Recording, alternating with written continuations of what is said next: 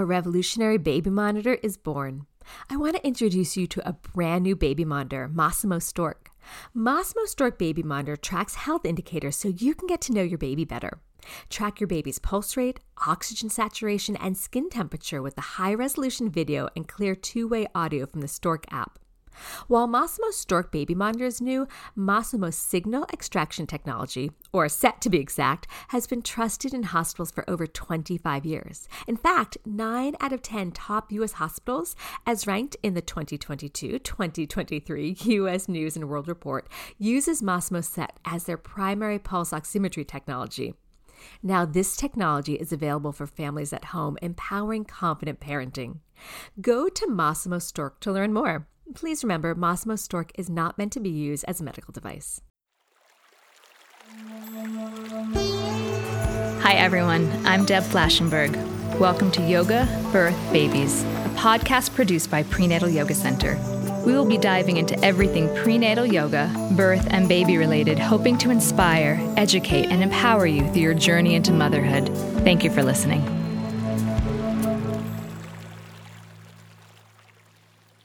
For my yoga teacher friends who are interested in working with the pregnant population, Prenatal Yoga Center offers an 85-hour Yoga Alliance certified program based on our three-pronged theory of prenatal yoga: asana, education, and community.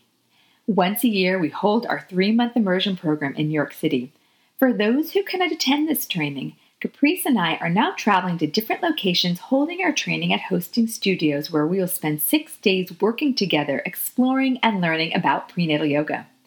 This training consists of more than 50 hours working together, but we also created a whole membership website with more than 20 videos corresponding directly to the manual you will receive. For more information, check out our website at prenatalyogacenter.com. Hope to work with you soon. Take care. Hi, everyone. I'm Deb Flashenberg, and I am your host for Yoga Birth Babies. And today we're going to talk about the baby side of Yoga Birth Babies, specifically breastfeeding. So I have Tamara Hawkins here, and let me tell you a little bit about her. Tamara Hawkins, FNP, RN, IBCLC, LCCE, CHHC, a very well-accredited lady here, is the director of Stork and Cradle here in New York City. She earned her nursing degree at New York University and her master's of nursing degree as a family nurse practitioner at SUNY Downstate Medical Center. Tamara began her career in obstetrical nursing and perinatal education in 1999.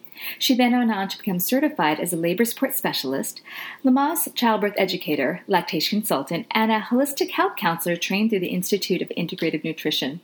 Tamara brings her experience having worked at New York Presbyterian Hospital, Mount Sinai Medical Center, NYU Langone Medical Center, and Elizabeth Seton Birthing Center. She currently serves as the president of the New York Lactation Consultant Association.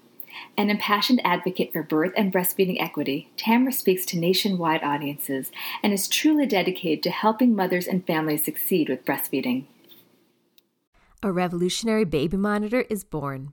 I want to introduce you to a brand new baby monitor, Massimo Stork. Massimo Stork Baby Monitor tracks health indicators so you can get to know your baby better. Track your baby's pulse rate, oxygen saturation, and skin temperature with the high-resolution video and clear two-way audio from the Stork app. While Massimo Stork Baby Monitor is new, Massimo's signal extraction technology, or SET to be exact, has been trusted in hospitals for over 25 years. In fact, 9 out of 10 top U.S. hospitals, as ranked in the 2022-2023 U.S. News and World Report, uses Massimo SET as their primary pulse oximetry technology. Now, this technology is available for families at home, empowering confident parenting. Go to Massimo Stork to learn more. Please remember, Massimo Stork is not meant to be used as a medical device. Hi, Tamara. Thank you so much for coming on to Yoga Birth Babies and letting us pick your brain about everything breastfeeding related. Hey, Deb. Thank you for having me. It's a pleasure. Oh, it's such a pleasure to have a chance to speak with you. All right. So we're going to dive into, I'm calling this Breastfeeding 101. I pulled a menagerie of questions and I actually put out to our community, if they had breastfeeding questions or concerns, shoot me those questions. So that's how some of this came about. So we're diving into the whole world of breastfeeding and I thank you so much. All right. So first, before we get into that, I would just love to know a little bit about what brought you to breastfeeding and childbirth education? How'd that become your passion? It's sort of a long journey, but it started all the way back really when I was in the 6th grade. First learning about the birds and the bees and the babies coming together from 2 little itty bitty cells. I mean, it just amazed me. And I was fascinated about babies. I'm the youngest out of 8 children. So I had tons of nieces and nephews, and even my nephews were having babies. My nephew is older than me, so they were having babies. And I was taking care of them. And I wanted to become an obstetrician. However, I learned that in medical school, you needed to dissect a cadaver. And I was traumatized after taken to see The Night of the Living Dead. And I was seriously so afraid of dead people. It just kind of turned me off. And my sister is a nurse, and I started to read up about nursing careers, and I learned about nurse midwifery. And so that was it. I went to nursing school to become a midwife, and in my first year of college, I actually had a baby. And I had a choice of finishing my organic chemistry class or going to childbirth class. And I brought a Lamaze book, I brought a breastfeeding book, I finished out my chemistry class, and I thought, how difficult could it be? The book told me what to do. And so I did everything the book did or said to do, and I experienced everything in my birth that I did not want. It was just not a great experience. I was not successful with breastfeeding. I couldn't even find La Leche League. So yeah, that was the start. When I went back into nursing school, I clearly remember sitting in the president of the nursing department office and picking up a student nursing magazine and flipping through it. And there was an ad in there, and it said, become a childbirth educator. And I thought, oh, I wonder what I missed. And so out of pure curiosity, I took the course, and the woman who led the training was a lay midwife and a La Leche League leader. And she really opened up my perspective of what birth could be. And she talked about the holistic aspects of birth and the dynamics of really touch and the mental and spiritual aspects of birth, and also the work of breastfeeding. And I went into nursing, determined to really make this work for women. And as soon as I graduated, a year after working just regular med surg, I started labor and delivery, and I started teaching childbirth classes. And I loved it. I loved being on that side where I could really tell families, this is really what you need to know. The book is going to tell you just some theories and some basic stuff, but you really want to be sitting with someone that you can formulate a relationship with and talk and feel as though you can get some answers to get the real deal. I feel like that's what I miss. I needed somebody to tell me, no, this is what's going to really happen, and this is what you should do, and should expect. And so I taught a while at a hospital in New York City, and then I worked at the birthing center, a birthing center, Seton, which is no longer around. But that experience really also was a shock to my system, to go from the hospital to a birthing center. And I taught childbirth classes there, and the lactation consultant really put me under her wing, because it was very natural, I think kind of easy for me to help to get babies to latch and really help moms to understand how their babies were eating and when their babies were eating. And she really pushed me into the world of becoming a lactation consultant. And so I went into full training, and I have been I've been in private practice now for about 5 years. And so that is what led me. My baby is 22 years old now.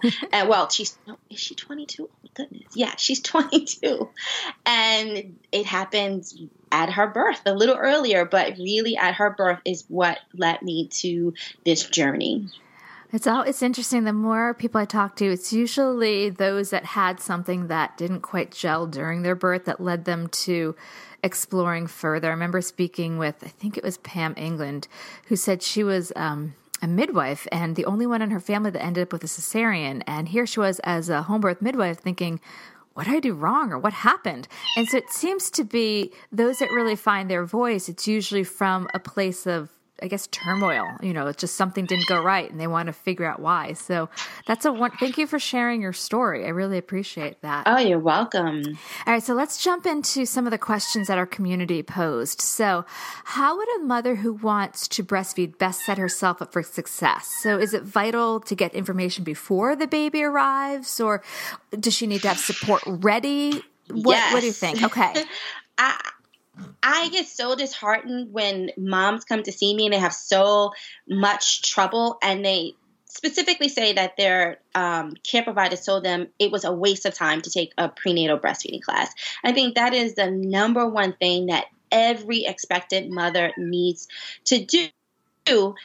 Unless, of course, you've grown up and you've seen your siblings be breastfed, your auntie breastfed, your sister breastfed, and you've seen that whole progress from the beginning until they weaned, that's a different type of learning and knowing. But most women nowadays don't have that. They don't see that. And so to sit in a class for 2 to 3 hours, however long the class is, and really understand how the breast make milk, how the baby removes the milk from the breast, what's the process of the continuum of making enough milk for the baby, and then working through common issues such as sore nipples and mastitis or thrush and learning to pump, that is just invaluable, because once the baby comes, there is no time to actually sit and learn. The mental capacity for that, when you are trying to recover and try to read through a book and get that information, is not the same. So I would have moms search out where they think is the best place for them to take a breastfeeding class, and then call the insurance company and see, make sure you get a pump. Use your insurance benefits while you can, because who knows what's coming down the pike. So get a double electric pump with your insurance company, and then use your insurance for prenatal classes. So my company, Stork and Cradle, accepts insurance right away, but some insurance companies will offer out-of-network benefits. So it's important for moms to do that research now. What are the rules for your out-of-network benefit? Will they reimburse for a breastfeeding class? And if you have to pay for a lactation consultant out of pocket, will the insurance reimburse that fee? But definitely, without a doubt, if there's any class that should be taken, it is a prenatal breastfeeding class, and take the whole family if you can.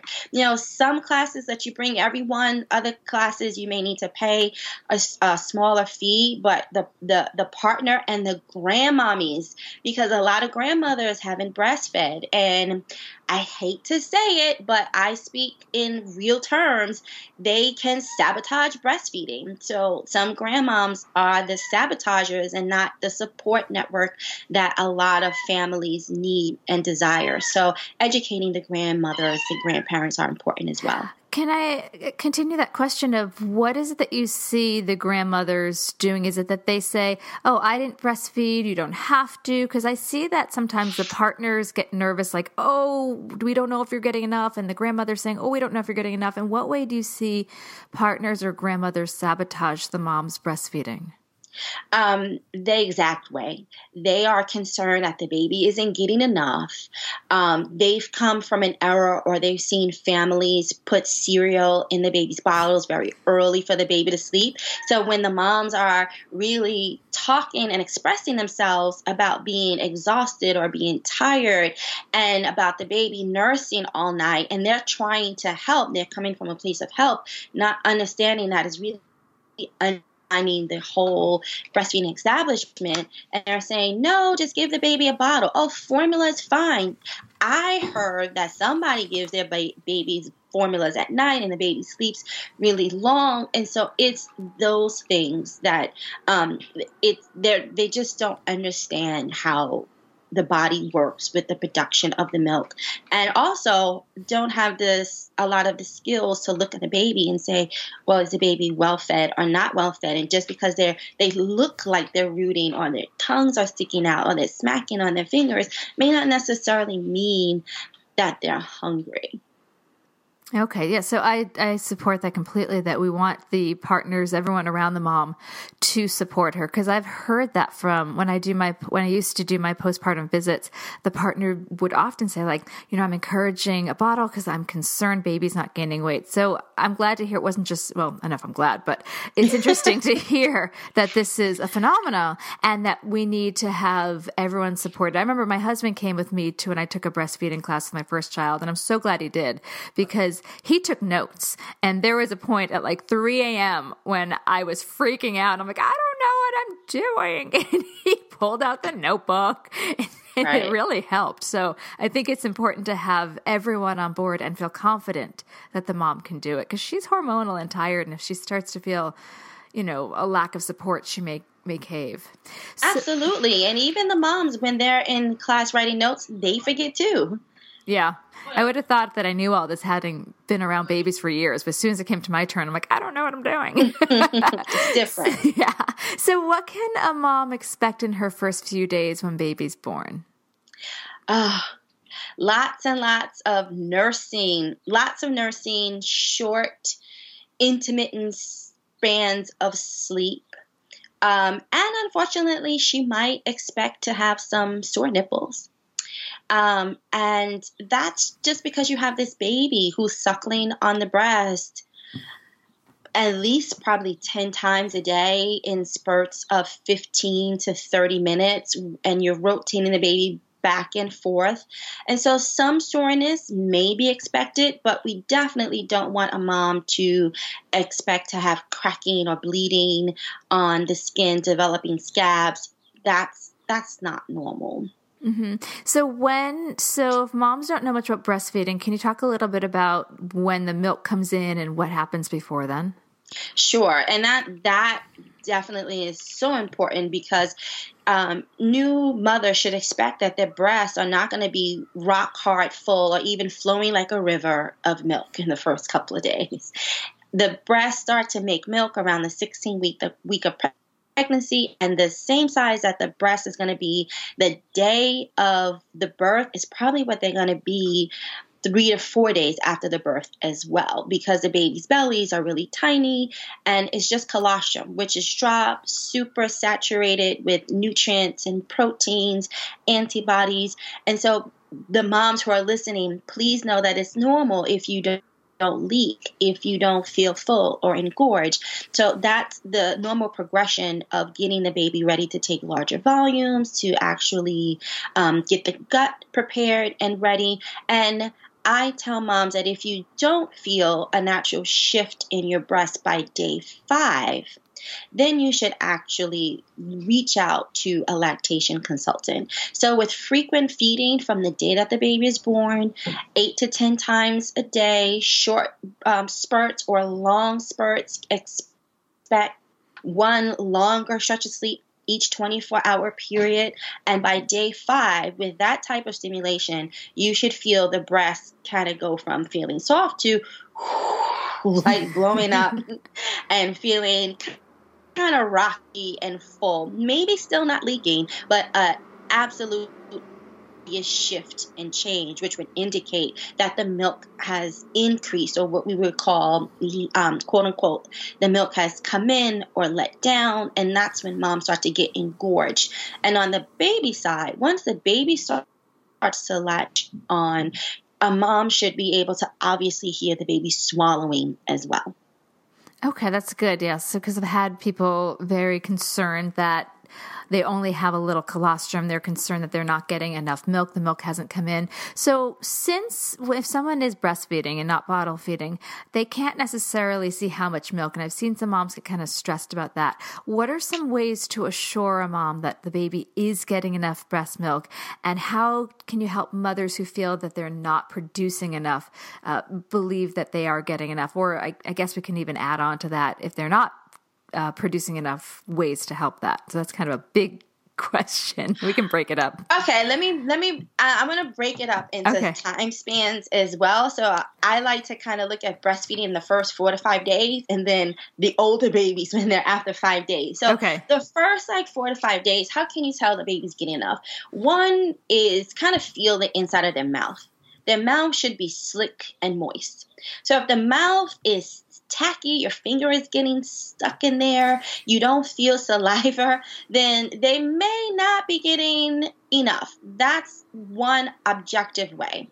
Of course, we always say watch the diapers. And so the baby should have one diaper day 1, 2, let me clarify. The first day of life, one wet diaper, one bowel movement. Day 2, 2 of each. Day 3, 3 of each. Day 4, 4 of each. And then moms are saying, what? So by the time they're 20 days old, they should have 20 wet diapers? Like, no. After about day 4, remember I mentioned that by day 5, we want your milk supply to be in. So then we would have the minimum of 4 wet diapers a day at day 5, a minimum of about 4 poopy diapers on day 4. So that's the second piece. The third piece is after the baby nurses, the baby should pretty much look satisfied. So they should come off looking calm. Their arms should look pretty limp.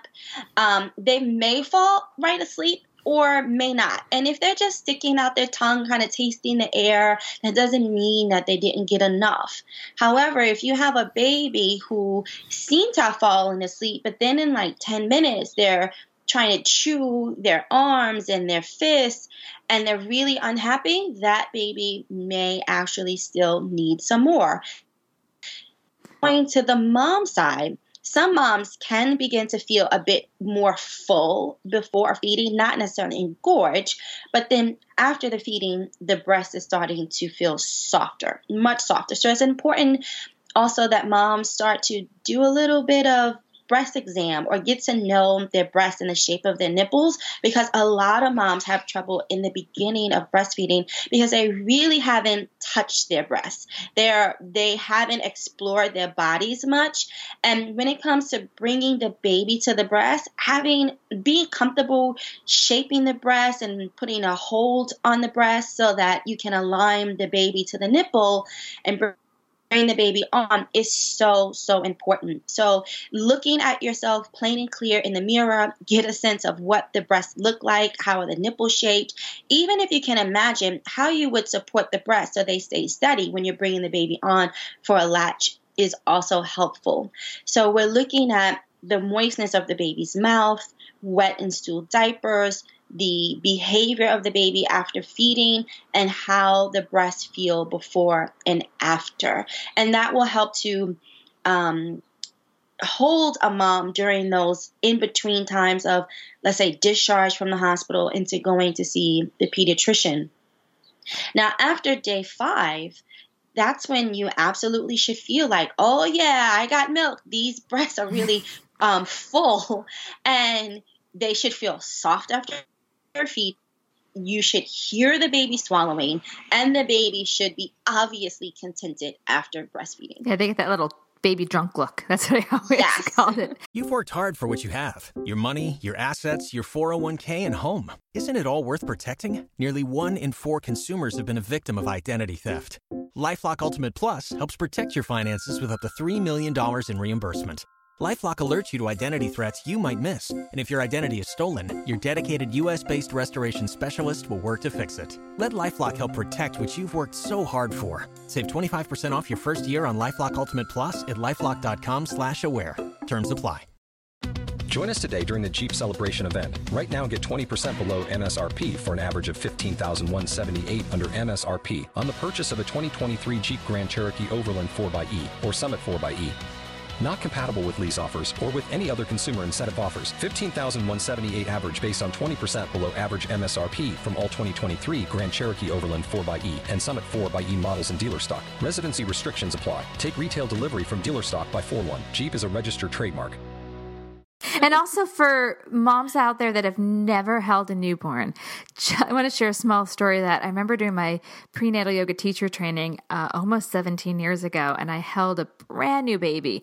And all of a sudden I had my shirt was wet and I had no idea why. And I looked down, it's kind of this mustard seedy yellow, and everyone laughed. They're like, "Oh, that's the baby poop." I didn't know, as most women that may have not worked with newborns. So when you're saying a wet diaper and a baby's stool, lets everyone know that a baby who's just having breastfed, the poop looks different.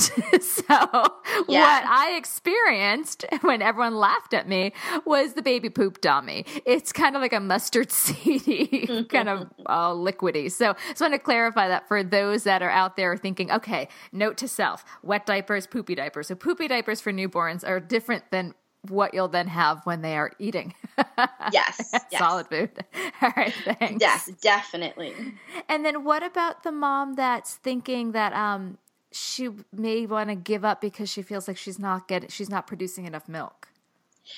I would really need to sit and talk with a mom, and I want to hear what her concerns are. Where is she coming from in terms of her feelings? So is it that she had been given a plan and was told that she had to breastfeed the baby every 2 hours and pump every 2 hours and also supplement the baby every 2 hours, and she's just worn out and has gotten to a point where she's done? She's like, nope, I'm not doing all this. It's driving me crazy. Or has she gotten to a point where, she just knows her body is not going to produce enough breast milk, and in terms of mental health, that's the best thing for her to do, because staying up all night with anxiety or during the day having these excessive thoughts of what can she do to increase milk supply might be different than the mom who actually has a baby that is growing and thriving with breastfeeding, and in her mind, she thinks that she doesn't have enough milk because other people around her aren't supporting her. So it really would depend on where the mom is coming from with her thoughts and her desire to wean. And I just had a client a few months ago who just did not like the feeling. She did not want her breast to be full. And she was like, nope, I'm done. I want to wean. I know all the benefits. Just help me, please. And I helped her. And so we went through basic stuff, reducing the stimulation on the breast during showers, keeping something cold on the breast. We went even as far as prescriptive medications to help her wean off. So there definitely isn't a judgment on what moms need to do. I just want a mom to be super duper clear about why they want to wean. One, it is a long process. You can't just cold turkey stop without having a lot of issues or potential issues such as mastitis, which is not fun, or even a breast abscess. And then we don't want moms to then come back later on and be like, oh, I shouldn't have weaned. How can I start over again?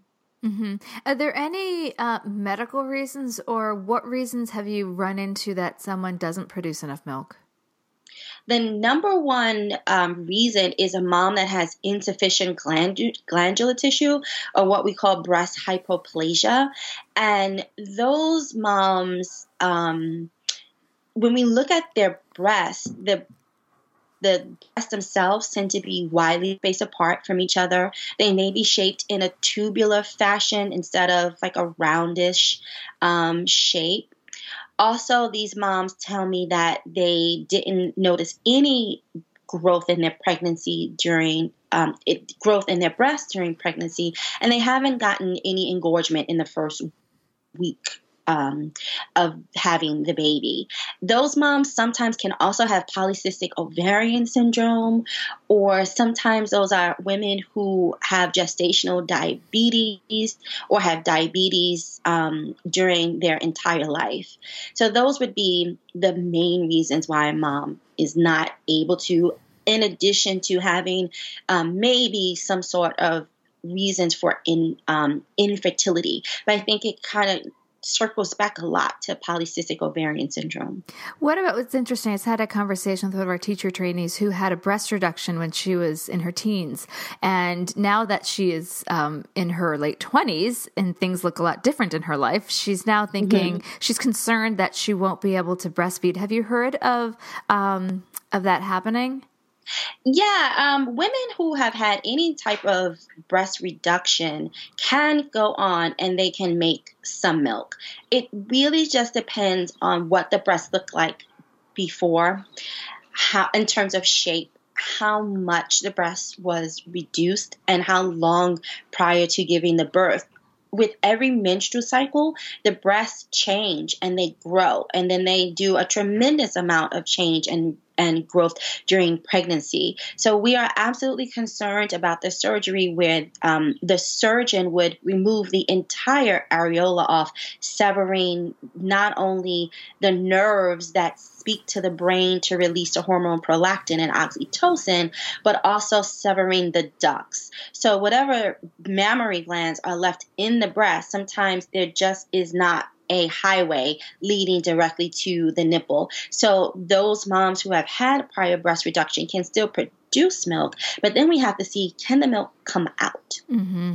And then what is the volume of milk that's able to come out? And I think some breast surgeons, well, a lot of breast surgeons have now become savvy about the need for moms to continue to be able to breastfeed. And so the severing of the ducts with that type of surgery has been reduced, or that's what I've been seeing in clienteles, where there have been women who were able to exclusively breastfeed after breast reduction. But we really won't know until about maybe 2 or 3 weeks post the baby's birth with regular stimulation of breastfeeding or pumping or both to see what the supply would be. All right, I'll let her know once this is out to take a listen to that. I'm going to switch gears to pain during breastfeeding. So I remember listening to a webinar when I was renewing my Lamaze certification, and the facilitator actually recognized that there could be pain at the initial latch, but it should ease up while feeding. But I've also heard other opinions that there should never be pain. What is your opinion? My opinion is that we have to be in the real world and understand that the majority of moms are going to have some discomfort. And I really think it's a disservice to say that it's not going to hurt. Like, breastfeeding is not going to hurt. And that's not to say that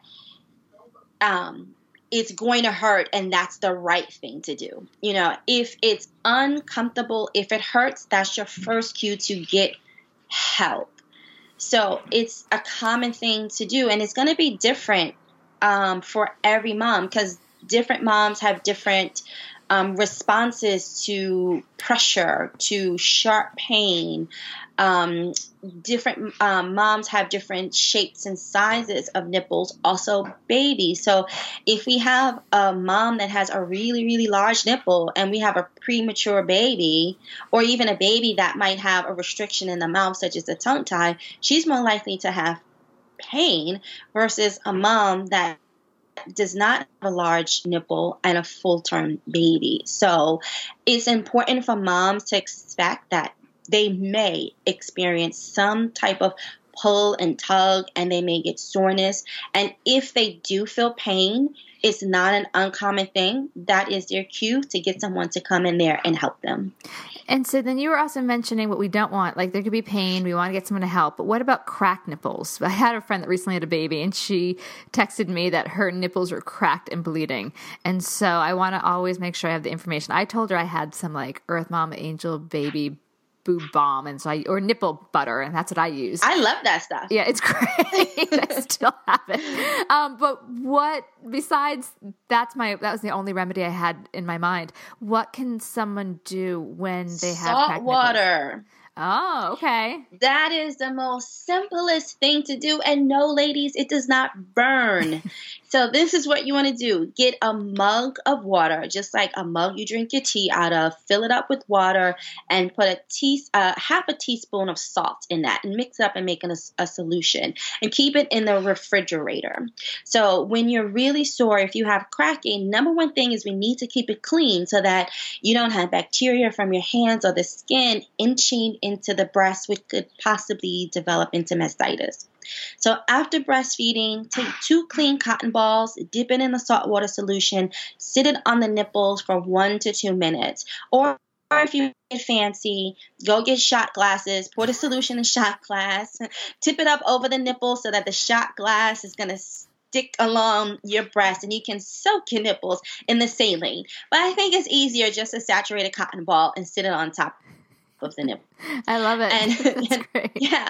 So it cleans it out. And we use salt water all the time to gargle for a sore throat. Mm-hmm. So this is basic wound care. This is wound care 101. Clean it out, and the saline will help it to heal, make it feel better. The cooling sensation is also going to make it feel better. Now, I am totally against gel nipple pads. I don't like them. And people say use them and put them in the refrigerator. But when you put them on, they can be nice and cooling and soothing on the nipple, but then you got to take them off. And they tend to stick and start peeling them off. And if they have cracking that is replenishing with good healthy tissue, that gel pad is taking the healthy tissue with them. And so it kind of strips off the scab. So I tell my clients, saltwater soaks the cotton ball after nursing, squeeze out some breast milk and use whatever nipple balm you prefer, whether that's olive oil, coconut oil, lanolin, or any of the other organic creams. And here is a secret. Put non-stick gauze pads on the nipple and then put your breast pads on, because again, if you have scabs, they're going to sometimes they ooze, or the breast pads can stick to the scab, causing them to come off. So put on a non-stick gauze pad first and then your nipple pad. I told her to air her boobs out. Was that wrong? Like not put... Ooh, that's so old school, Deb. Oh, because she said it hurt when she put her bra on. And so I said, well, then don't. Well, right. Then don't. It's better. So what we want to do is moist wound care and not dry. Okay. Because the dry, that's when you get more of the scabs. All right. So yeah. So the nonstick gauze, because she's like, every time I put my bra on, it hurts. And so I guess I thought, well, if it hurts, don't do it. Right. And if it hurts, don't do it. But you know what? I'm kind of getting over the bras. I don't know. I think sometimes the bras are just unnecessary, especially here comes summertime. And a lot of women can get away with just bras with the, tank tops with the bras, right? And so then it's so easy to pull down, and it really just depends on how big or small the breast is and the shape of them. So if the nipples are so tender where even a bra hurts, stop wearing and just put on a tank top, and you can put like a gauze pad over the nipple and put the tank top on if you even need to. But really, truly, if there's an open wound or a scab, keep it moist, keep it covered. Sounds good. Yeah. And I'm going to just plug something. It's totally not a sponsorship situation. But when you said that about the tank top, and I can't believe it, I still wear my Glamour Mom. I do know that company, Glamour Mom tank tops. Yeah. Because I loved them when I was breastfeeding. And the length is so perfect when I'm teaching. So I'm going to just plug it. This is like not a sponsorship. They didn't pay me for this. But summer's coming up. For the mamas that are going to be walking around the park, coming to yoga, that's a really good one to get to. The latch doesn't pop off, because I did have a few, not from Glamour Mom, that I'd be wearing my tank top and all of a sudden it popped off. Oh my goodness. It wasn't so good. So I'm just going to plug that, since you happen to mention, ditching the bra and just going for the tank tops that have the little shelf. All right, let me get back on track. I got off a little bit. So we started talking a little bit about lactation consultants. So if something hurts, get help. So I know that there's lactation consultants, there's lactation counselors. What should somebody look for in getting support? Are there any red flags that maybe they're not the most educated, or what do you think? If you are looking to hire someone to come help you and they say that they are a lactation consultant, you want to verify that credential on there are several places that you can go. So the first one is you would go to the International Board of Lactation Consultant Examiners website. And so that's iblce.org. And they have the listing of everyone who has passed the exam to become an international board certified lactation consultant. And what you want to really understand about those people, the IBCLCs, is they have extensive training, not only in didactic of what we would call just education and going to classes, but they also are required to have clinical mentorship or clinical work with other IBCLCs before they are able to take an exam. And anyone who is not an IBCLC has only needed to take education hours and they're not required to have any clinical hours of working directly with an experienced breastfeeding support person or work with moms before their certification. So it depends on what type of work or what type of help you really would need to decide, is a counselor enough? Is a breastfeeding educator enough? Or do you need an IBCLC?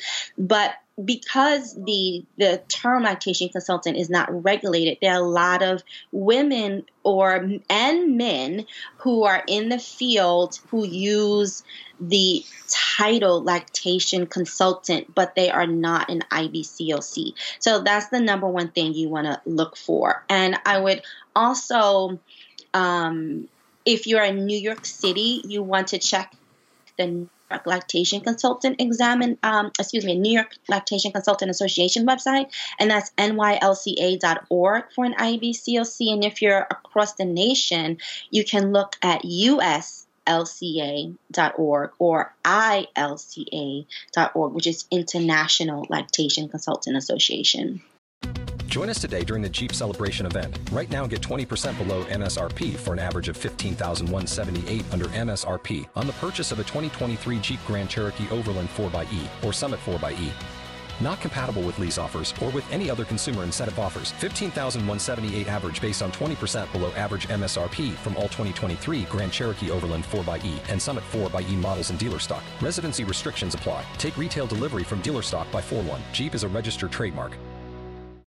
Okay, so say someone finds, well, what if there isn't a lactation consultant around? Is it okay to go for the lesser degree, I guess you could say? Oh, yeah. You can definitely go for a lesser degree person, because that person more likely has tons of passion and is willing to do whatever they need to do to help the mom solve their breastfeeding issue. So you want to look at La Leche League leaders and lactation counselors and certified breastfeeding educators and peer counselors at WIC and other mom support organizations such as Reaching Our Sisters Everywhere and Baby Cafe, Baby Breastfeeding USA. All of those places are also good start for breastfeeding help. Cool. So now say someone has someone, they've come to their house or they've gone to a La Leche or something, or just maybe a mom's group. Are there any red flags of advice that you've heard? Like, I know there's controversy about nipple shields, and clearly I was wrong about my advice about not putting the bra on and airing the nipples out.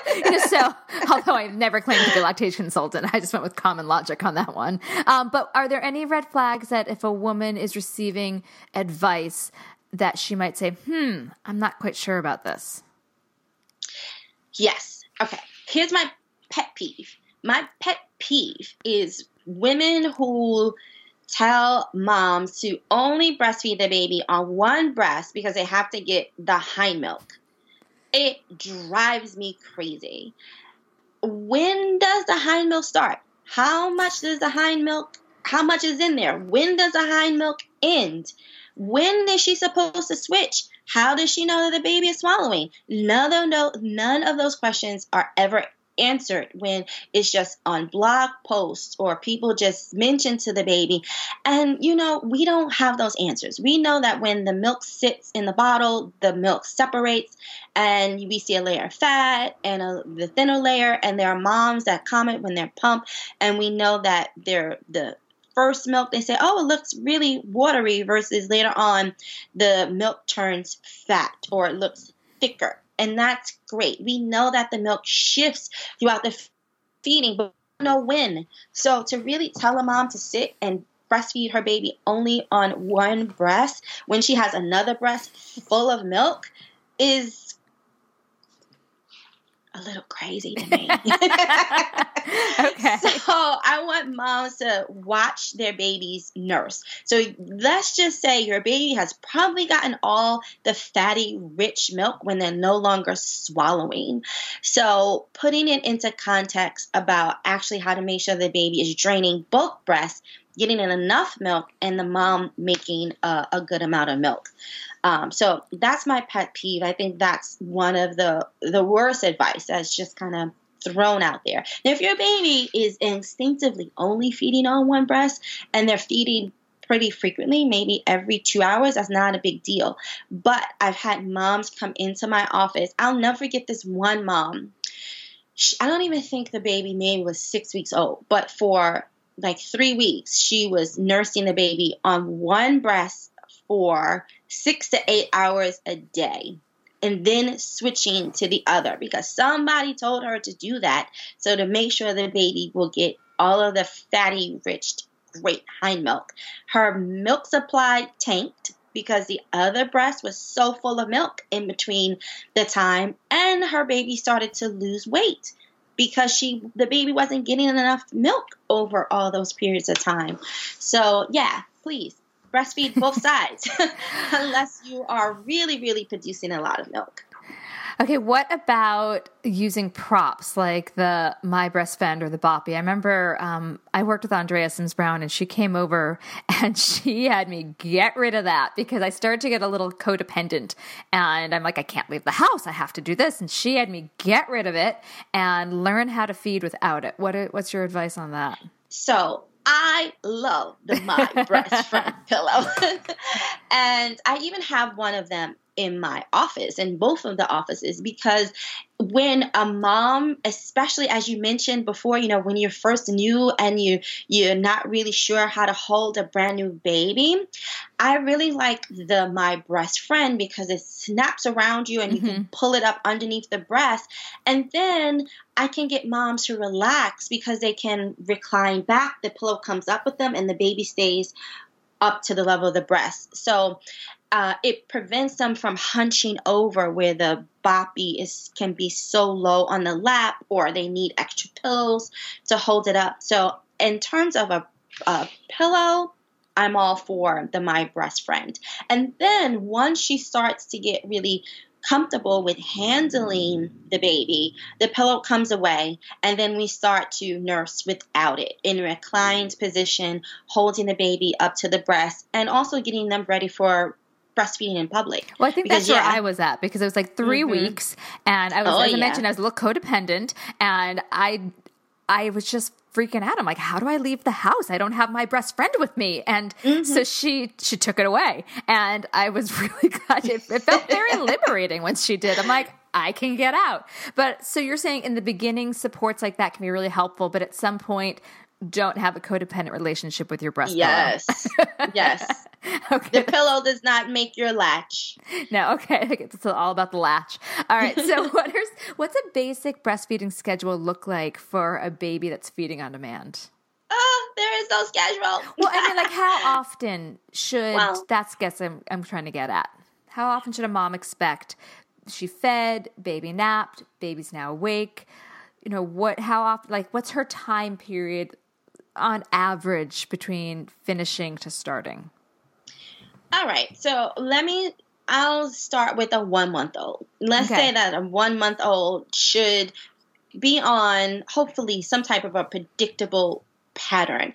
And typically what a mom can expect is that her baby is going to be feeding closer to the every 3-hour range, unless, she has a smaller capacity to hold a lot of breast milk in, but closer to an every 3-hour range. And it doesn't have to be every 3 hours or so, but she should absolutely be looking for is that the feeding time should decrease. So instead of sitting and nursing for 45 minutes, as the baby gets more efficient with draining the breast, those feedings can drop to like 10 to 15 minutes total, maybe 20 minutes. And that's where learning to tell if a baby is swallowing really kicks in and is very important.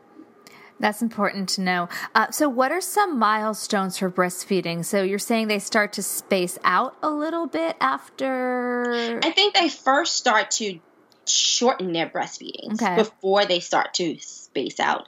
So the feeding sessions get shorter, and then the feedings can space out a bit. Very rarely will I find a mom who's able to breastfeed every 4 hours. Moms are around out there, but it just depends on her and the baby. So there's so many variables to make this feeding schedule. But the next milestone outside of the feeding spacing apart, I think, is the length of time that the baby begins to sleep overnight. So instead of a baby waking up every 2 hours, they slowly start to then sleep for 4 hours and then 5 hours. And that's major. I remember with both my kids, when we hit like a 4 or 5 hour period, it was heaven. It really, really, really changed my life. All right. So I want to talk, so maybe, and I'm going to say I was a little neurotic, but when I started going back to work, I of course left a pump at work, and I brought a pump wherever I needed to go if I was gone for a significant amount of time. And I kept to about every 3 to 4 hours pumping, thinking that's when the baby would eat. Was I being crazy, or is that kind of what a pumping schedule looks like for a mom heading back to work? No, that's a great schedule. I think the priority when you're going back to work is to try to get your body into a pattern where you can sleep as long as possible at night and then keep up the rhythm of pumping during the day. So I typically tell my clients to try to pump no later than every 4 hours during the day. Every 3 if it'll work in your schedule. And then pump before you go to sleep. And then breastfeed when you wake up in the morning with the baby. And so I'm more concerned, and a lot of moms as well, about nighttime, right? Because you want to sleep. You're doing a lot. You're breastfeeding and working and pumping and rushing home and probably cooking and preparing meals and bottles for daycare. So yes. And also when moms are at work, really getting an efficient pumping pattern where you're massaging and compressing, making sure that you feel as though your breasts are getting drained efficiently. And the first sign that the breasts aren't getting drained efficiently, try to get some help, make a few phone calls, because you don't want that milk supply to start to drop. And it could be as simple as changing the size of the breast shields for the pump, or changing the little white membrane or any type of suction membrane, depending on what pump you have. Absolutely. I remember one time the membrane had ripped on one of the sides, and I was like, why is this one breast not producing? And then I looked at it, and because it didn't have suction. So I worked myself into a frenzy within a very quick, short amount of time of, oh my God, I've stopped producing this one side. And it really was something so fixable. So what advice do you have for women who want to keep exclusively breastfeeding at work? You said like 3 to 4 hours, breastfeed try to breastfeed in the morning. Is there anything else they can do to try to keep that going if that's important to them? Yeah, it may actually include breastfeeding the baby at night. If the baby still wakes up, I don't recommend waking up the baby to feed. Maybe even pumping in the middle of the night. Or it could mean that when you come home from work and you breastfeed right away, you may need to also pump after another feeding. So those things are important.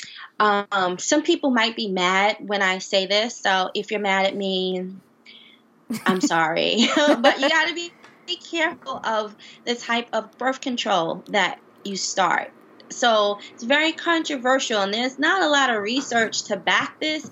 It's just anecdotal reports, or my colleagues, we seeing this out in our offices, is when moms, especially if a mom is already kind of teetering on the edge of having enough, when she starts the mini pill or that IUD, the Mirena or the Skyla with progesterone, if her body doesn't adjust perfectly to it and she starts breakthrough bleeding, those things can make the supply drop. And if a mom starts to get her menstrual cycle, the milk supply is going to drop. And then there's going to be a drop off at ovulation, and it comes back up when the bleed starts again. So you need to be mindful of that. It's not, I don't have the evidence to say that it would happen with every mom, but if you are in a pattern where milk supply is an issue for you, then you want to really do your research.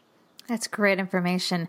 All right, I'm going to start to wrap things up, and hopefully I'll get this out before the New York Family Baby Show. But what is your involvement? Because I know that you're going to be there, and I will be there too. Yeah, I love the baby show. I've been there as a vendor with my company, Stork and Cradle, since they started. Mm-hmm. It's just so fun to see all the parents there. But this year, I'm going to be on 2 panels, one with you, Yay! Saturday and Sunday. I think I'm Sunday. You're Saturday and Sunday?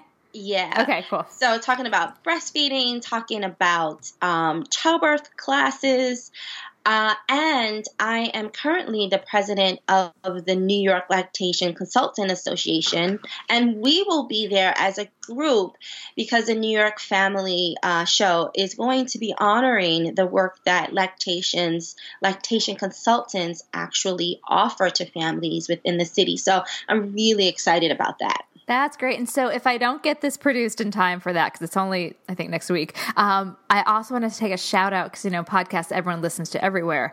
There are other family baby shows. There's one in Chicago, which I'm actually going to be at in August. I know they do one out in LA. So for our listeners out there, if you're not in New York, check out, I'll make sure I have the link, check out the website because these expos are a ton of fun and there's a lot of free goods.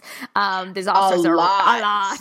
When my kids are now 3 and 5, so it's not quite as much, but when I would go with them, I'd be getting a pouch here and a baby food here and this here and this here, and they have raffles, so it's lots of fun. I've, of course, never won the raffles, but they have a ton of options. One of my clients actually won the Dream Nursery. That's amazing. Woohoo, save some money there. All right, so before we wrap up, do you have any last-minute tips that you want moms that are breastfeeding now or considering breastfeeding just to kind of tuck away? Yeah, I would say so many people on social media and you're searching for answers. Choose just 2 main sources where you get ideas from, because if you start looking into too many different people, it's all going to conflict each other, and it's just going to make you confused. So find your 2 trusted sources and stick with them. Though that is a fantastic tip. And then if people are loving what you're saying because it's fantastic information, where can they find you? They can find me on Facebook and Instagram at storkandcradle.com. At Stork and Cradle, they can find my Facebook page, Tamara Hawkins. They can even call my office, 646-627-7334. All right, we'll make sure all that's in the show notes, too. Thank you so much, Tamara, for talking to me. I really enjoyed it. I love the idea of supporting moms, and you really do that. Thank you so much. Thank you for having me. Absolutely. All right, I'll see you on the panel next Sunday. I'll see you there. All right, take care. All right. Bye. Bye-bye. This has been an episode of Yoga Birth Babies, produced by Prenatal Yoga Center. You can catch us on Facebook, Twitter, Instagram, and Periscope. I'm Deb Flaschenberg. Thanks for listening. You've worked hard for what you have. Your money, your assets, your 401k, and home. Isn't it all worth protecting? Nearly 1 in 4 consumers have been a victim of identity theft. LifeLock Ultimate Plus helps protect your finances with up to $3 million in reimbursement. LifeLock alerts you to identity threats you might miss. And if your identity is stolen, your dedicated U.S.-based restoration specialist will work to fix it. Let LifeLock help protect what you've worked so hard for. Save 25% off your first year on LifeLock Ultimate Plus at LifeLock.com/aware. Terms apply.